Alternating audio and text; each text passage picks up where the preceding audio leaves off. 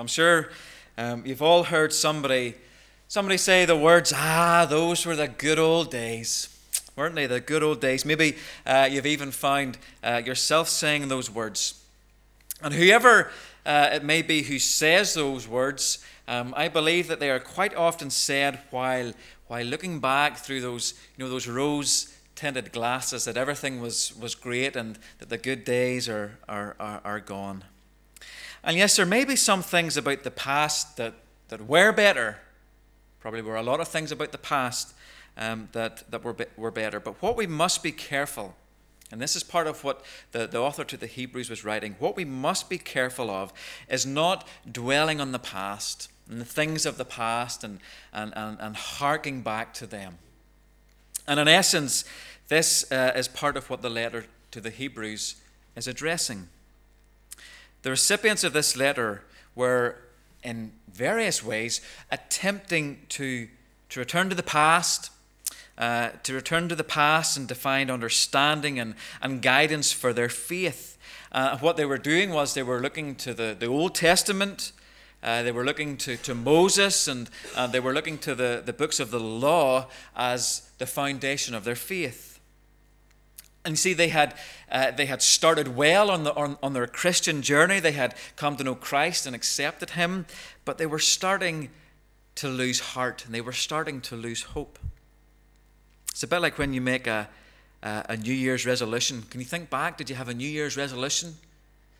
You make a New Year's resolution. Maybe it was to exercise more, or maybe it was to eat better. But as the year goes on, we can very easily slip back into our old habits. Maybe it was joining the gym, and it's been 5.5 months since you were last at the gym. This is kind of where the Hebrews are finding themselves. So the author gives them some much needed advice and support to persevere in their faith. Likewise, we need to hear these words. We need to hear these words if we are to persevere in our faith. Because for many believers, their Christian life has become cold.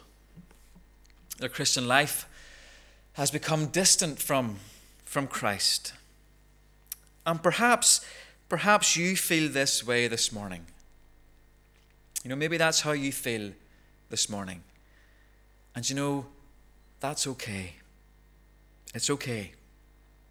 But it doesn't mean that we don't need to address it in some way. And the author is showing us that if we've begun to give up, as some are prone to do in their faith, what we need to do is fix our eyes on Jesus once more. Jesus needs to become front and center in our lives. And hopefully, as we work through this, we will see how we are encouraged to do that this morning. If I said to you, okay, do not think about a white bear. Don't think about it. Don't even begin to think about it. Okay, stop thinking about it. What are you doing? You're thinking about a white bear. And that becomes front and center in our minds. And it's a very simple thing to do. That is what the author to the Hebrews is telling us to do, to think of Christ, that He would be front and center in all things.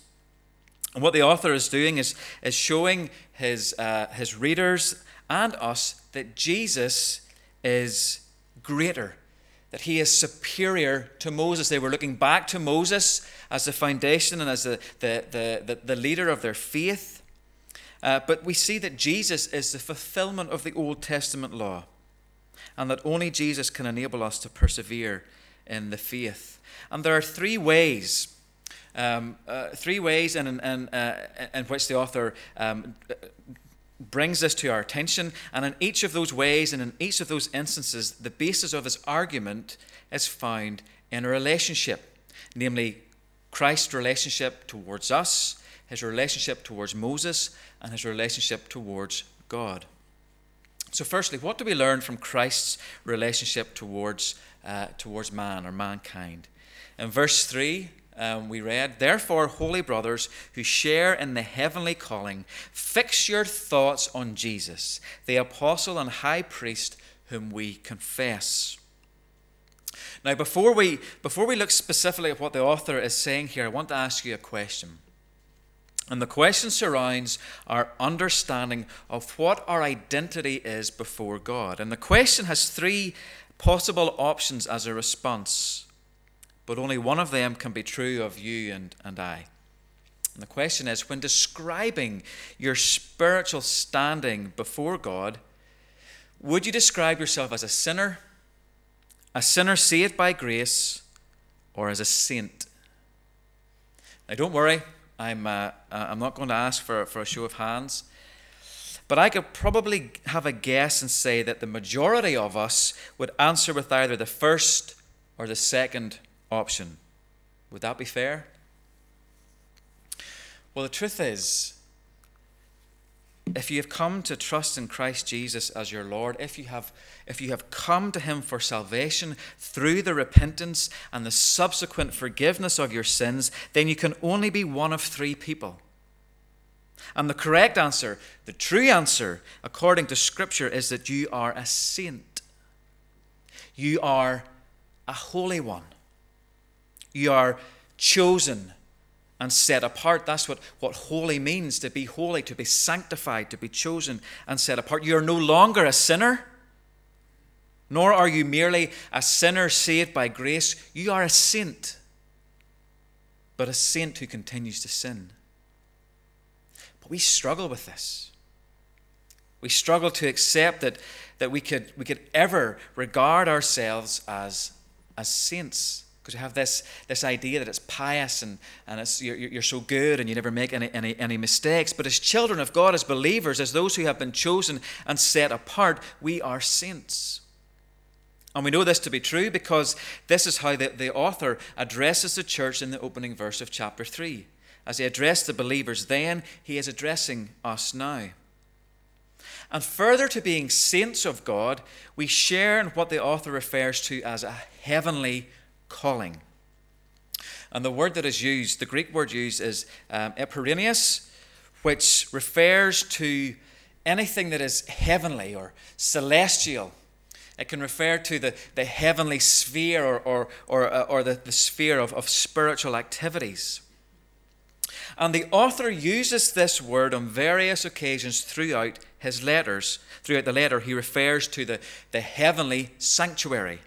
He refers to heavenly things and heavenly gifts, to the heavenly country, and also to the heavenly Jerusalem.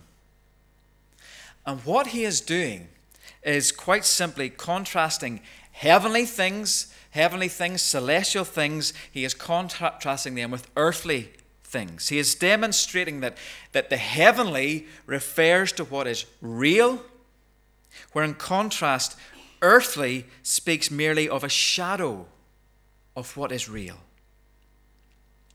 And see, far too often we get the two things confused. We can look at the world around us, we can look at our flesh and our blood and our lives, and we can come to the conclusion that everything that we see, this is as real as it gets. But actually, it is the heavenly, it is the spiritual which is more real than anything that this earthly life offers us. In his book, The Great Divorce, C.S. Lewis talks about this very thing. And he says this: hell is a state of mind. Ye never said a truer word. And every state of mind left to itself, every shutting up of the creature within the dungeon of its own mind is, in the end, hell. But heaven is not a state of mind. Heaven is reality itself. All that is fully real is heavenly. For all that can be shaken will be shaken, and only the unshakable remains. Now, Lewis is not stating here that hell doesn't exist. What he is trying to present is that hell is akin to what our minds perceive it to be. Hell comes about as a result of our decision to remain in rebellion towards God. It is a place where our consciousness is dead to the things of God. For many, it is simply a continuation of the life that they are living on earth. But much worse. But as Lewis points out for us, heaven is not a state of mind. In fact, what he is saying is that heaven is more real than anything else.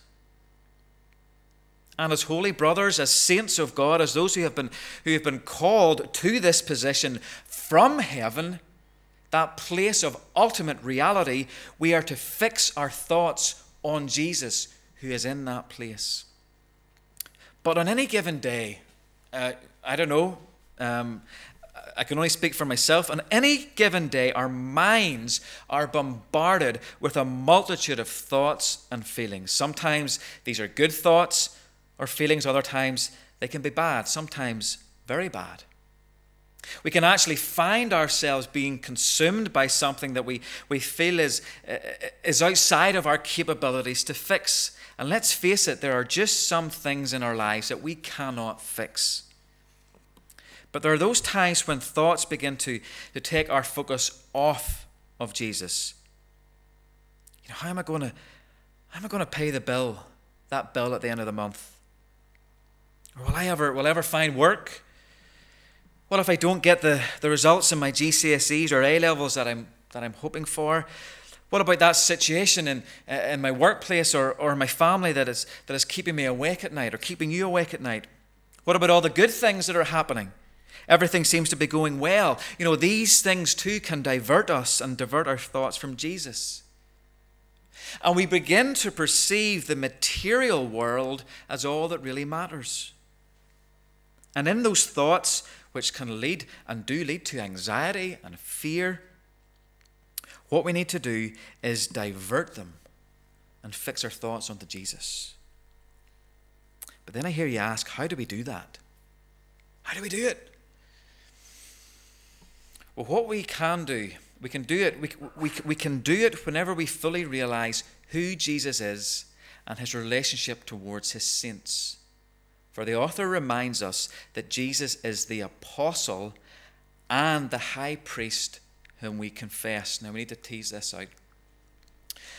The original recipients who the author was writing to were facing trials. They were facing some form of persecution.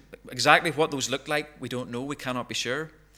But the author's persistent, and he is continually persistent on enduring in the faith and moving forward instead of backwards, is an indication that they were under certain pressures from outside and perhaps from within the fellowship. So what happens is they begin to slip away. They slip away from the fellowship, they slip away from their faith, and they slip away from Christ.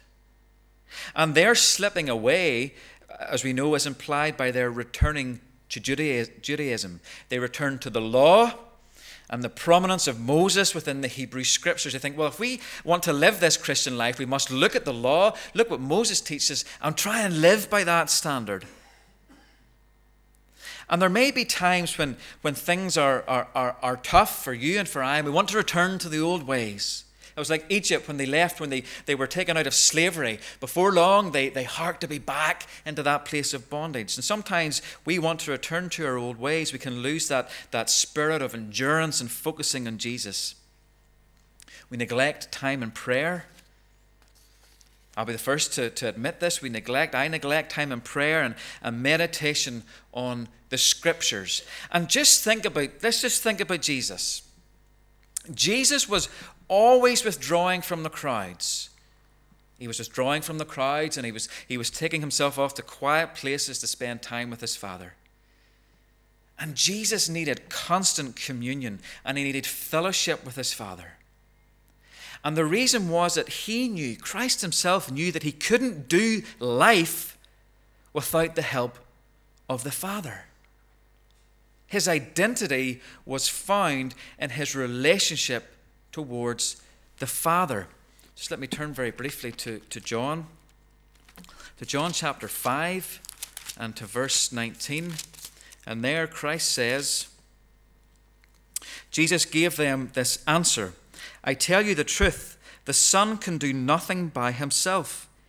He can do only what he sees his Father doing, because whatever the Father does, the Son also does. So let me read that again. I tell you the truth, the Son can do nothing by himself. He can do only what he sees his Father doing, because whatever the Father does, the Son also does. I was standing in the bathroom the other morning, and I was getting ready, and I was brushing my teeth and doing all the kind of things you do. And I noticed Flo came up beside me. And she started to mimic everything that I did. So when I got all that nice cream for my nice long hair to keep it in place, she says, Daddy, can I have some of that? And she would watch what I was doing, and then she would do the same thing. And Christ tells us to live as little children.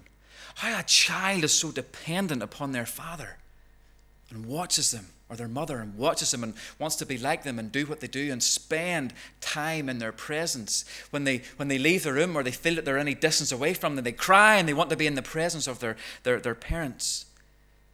And if Christ had to withdraw and spend time with his Heavenly Father in prayer and meditation, how much more do you and I? And he longs for us to do that. He longs for us to do that. And Christ is greater than Moses. Christ is greater than Moses. And this ties in with into the second relationship that we are considering, that being Jesus' relationship towards Moses. In the Old Testament, Moses fulfilled the role of an apostle. So he acted as God's representative to the people. Now, Moses was never referred to as an apostle, but in essence, this is what he was. But he did not hold the office of priest. So who was the office of priest given to? It was given to his brother Aaron. And the role of the priest, so the role of Aaron, was to act as the mediator between God and man through the Levitical sacrificial system. They would perform the sacrifices on the Day of Atonement, and they would atone for the sins of the people, and only the priest could do that. No man could be both apostle, the representative of God to the people, and priest at the one time. But as the author clearly demonstrates, Christ is no mere man, for he is indeed the very Son of God. He is apostle and high priest. And as a Son of God, he can hold both positions. As one commentator puts it, as the apostle, Jesus Christ represented God to man, and as the priest, he now represents men to God in heaven. And now this is where we see all this beginning to tie together. Christ as the apostle and the high priest brings God to us, and in turn presents us before God. And the means by which we are able to fix our thoughts more upon Jesus is through the fellowship into which we have been called. Both the fellowship which we experience with God, and also that we experience with one another. And the image that the author uses here is one of a house. Look again, reading from verse 2 of Hebrews chapter 3. It's on the screen if you want to follow along. There we read, He was faithful to the one who appointed him, just as Moses was faithful in all God's house. Jesus has been found worthy of greater honor than Moses, just as the builder of a house has greater honor than the house itself. For every house is built by someone, but God is the builder of everything. Moses was faithful as a servant in all God's house, testifying to what would be said in the future. But Christ is faithful as a son over God's house. And we are his house, if we hold on to our courage and the hope of which we boast. So what we see is how Christ relates to Moses as an apostle of God, yet we also see how dramatically different they are as well. Moses, like ourselves, is part of the house, this house which Christ has been building, but Jesus is the builder.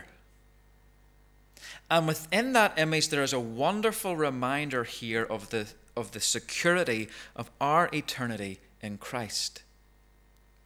You see, we as his people, as his children, we are safe and we are secure as we are formed and fashioned into this house which Jesus is building.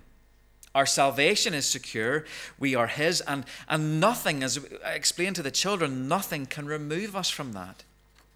Yet there is a challenge in this to remain faithful to Christ, to collectively fix our thoughts upon Jesus. And this is not a word of warning to the individual. This is a word of exhortation for the people of God. We can better fix our thoughts on Jesus as we enter into the fellowship of God's people. And Sunday to Sunday really isn't enough. We need to be engaging with God's people. We need to pray together, worship together. We need to meet and share and encourage one another. We need to share our struggles and we need to weep over them together. And by doing so, we learn to fix our thoughts on Jesus. We've looked at Christ's relationship to man, his relationship towards Moses, and now finally we see the significance of his relationship towards the Father. And this connection between God the Father and God the Son, and subsequently our connection within the Trinity of God, is bound up in Christ's appointment as the high priest. And this is a position which Christ is appointed to. He didn't claim this for himself. He didn't say, okay, Father, I would like to be the high priest. God appointed it to him. And he fulfilled this role and continues to with utter perfection. And because Christ is perfect, our faith and trusting in him is our act of confession, as the text reminds us. And Christ will keep us until the day when either he returns or calls us home. But some might suggest that from verse 6 of chapter 3 that we are responsible in maintaining our future security. There we read, but Christ is faithful as a son over God's house, and we are his house if we hold on to our courage and the hope of which we boast. So some would say to stay in the house and to stay in that safety and security, we must do something. Some might even claim that self-effort is required to take us to our final destination. And what we must remember is that the context of what is written here is understood in the light of the Old Testament. Here, this is being the leading of God's people by Moses in the wilderness. And we know from Scripture that ended in disaster. And of all the Israelites over the age of 20, only 2 survived, Caleb and Joshua, and they were to enter the land of which God was leading his people. And they did so because they had faith in God to believe that he was calling them onwards to another place. They trusted in him to deliver them from the desert wanderings. They rejoiced in the confident hope that God would deliver them. And as believers, we will not fail. And get this, we will not fail to reach our destination as we fix our eyes upon our faithful high priest. And so much in this life can so easily lure us away from Christ and lure us away from the faith that we profess. And this letter constantly calls us to persevere, to run. Chapter 12, to run with perseverance. There is this relentless call to pilgrimage. And what we must remember is that this is a joy. We should never perceive our call as believers as a chore or something that we must endure. But it is a joy with unspeakable rewards awaiting us. And as one biblical commentator reminds us, what we learn from this letter is that time and again its firm truths sound out with ringing certainty. He is able to help. Christ is able to help you. We are his house. We share in Christ. We have a great high priest. This is the ground of our confidence. We do not place our hope in what we do, but what he has done. Believers do not rely on what they are. That would be a religion of merit. They base their entire spiritual confidence on what he is. And ultimately, what all this reminds us of is that Jesus is greater. Jesus is greater than your worries, and he's greater than your concerns. Jesus is greater than all your hopes and fears. He is greater than all the money you have in the bank. He is greater than your diagnosis of a terminal illness. He is greater than your depression. He is greater than the struggles that you face. He is greater than your feeble efforts to avoid temptation and sin. He is greater than the issues that you face at work and home. Jesus is greater. But what we try to do is we try to go it alone. We try to fix ourselves on our problems. But Jesus says, I am greater than all these. Allow me to sort them. Allow yourself the freedom and joy of leaning into me, of trusting in me. For whoever wants to save their life will lose it. But whoever loses their life for me, Christ says, will find it. We need to learn to die to self. Let us lose our lives for Jesus' sake so that we might truly live as he desires. Let us pray.